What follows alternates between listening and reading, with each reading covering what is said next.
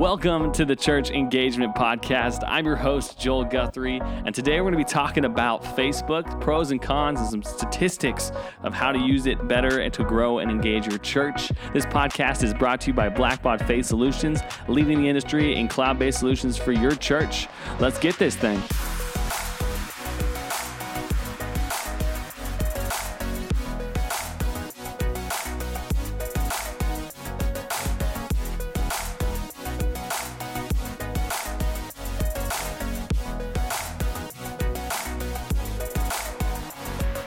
Welcome to the Church Engagement Podcast. Again, I'm your host, Joel Guthrie, and today we're going to be talking about Facebook and a few statistics that have dropped from Hootsuite about Facebook and how to better utilize it to grow and engage your church community. And I know, before you stop this podcast and jump off, I know another millennial telling you to utilize social media in your church. But today we're going to be talking about three specific things with Facebook and how they impact your church and how to utilize these statistics to better grow and engage your church and use Facebook more effectively. So before you sneak away, give me a second, give me a chance here to walk you guys through these statistics here. Just some introduction here. Facebook is the third most visited website in the world. So everybody's there, everybody's on it, which is crazy. And part of this social media thing that you guys have been hearing for several years now as church leaders, that you got to be on social media, you got to have a Facebook, you got to have an Instagram, you got to have a Snapchat, you got to have is the best practice is to figure out which one fits the demographic of your church the best. It's probably Facebook. It might be Instagram, but pick the first. If you're not doing any of them yet, or you haven't really committed to any of them, pick one and do it really, really well and be consistent and be active and be available on that platform and do it really, really well before you move to the next platform. Choosing one and doing it well is far better than doing all of them poorly. It's not going to be effective if you have every social media platform and you're not consistent on any of them. Instead of being really consistent on one. And I personally think Facebook is the best tool from being able to not just interact and post content, but from the messaging side of it to the group side of it, you can really take it even deeper, which makes it a really great platform to use. Today we are also going to talk about owning. I just want to tell you guys, own it. Find somebody on your staff or a volunteer that really understands social media and really has a passion to grow that and utilize it to help you engage your community the rest of the week when they're not there at the church. So you get them Sunday morning, maybe Wednesday nights, somewhere during the week for a midweek group or a Bible study or something like that. But when they're not there, how are you engaging them there? So without further ado, let's dive into these statistics.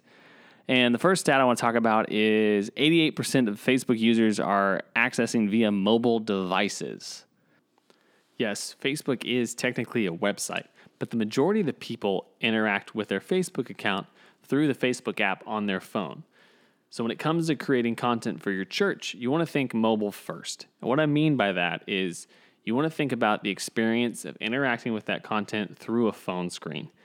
So you want to think about creating short, bite-sized content that's easy to interact with, that's going to stop the scroll and be easy to use and interact with from their phone. Also, if you have an event that you're promoting or something that you're asking them to do on a website, your church website or an event registration website, think about the experience from start to finish. Are they able to click through from their phone and do that action on their phone, or do they need to be on a computer screen? Because that's going to highly impact the amount of people that register. Number two is if you've been on the we need a church app game and you're not using Facebook to its fullest, don't do that. I challenge you to take Facebook and its ability to grow and have communities and groups, and you can have admins and you can add other people to help manage it. utilize that first and do that really, really, really well before you invest in a church app specifically for your church. You really want to, this is an app that everybody has on their phone already. So you spend thousands of dollars getting a church app made, looks pretty, it's cool, it's groovy, it's hip. I can't believe I said all those words. But then you have to go through the whole campaigning process of getting them to download the app. But when you already have an app on their phone that you can interact with them through, which is Facebook. So if you're thinking about resources and really wanting to cash in and crush social media this year in your church, Brady Shearer over at Pro Church Tools is a great resource. He is kind of become the industry leader in social media in the church. He's a resource I look to for creating content about how to apply social media best practices to the church to bring you guys more information. So if you're really wanting to have someone come alongside you, they do consulting for social media and video and all different awesome stuff. I highly, highly recommend them. All right, second statistics that we're going to be talking about is Americans spend 58 minutes per day on Facebook. They spend an hour a day. I'm going to pump it up. I want to round up to an hour because that's an easier number to say. So they're there every day. Are you? Are you interacting with them every day? Are you challenging and helping nurture their faith daily? Because they're going to be there and they can see your content. And based on the algorithm, yes, but you're going to have to build up interaction. So you need to really think of ways to challenge them with prayers. If you can type out prayers, Bible verses that relate to the sermon series, questions, polls. If you want to talk about something on Sunday in the sermon, ask a question on your Facebook page to get that interaction to talk to them about what they got going on. And yeah, so you want to utilize this to tie it back to your community and use it as a platform to interact throughout the week with your church. And the third statistics is the number of American Facebook users aged 65 and up has doubled to 41%.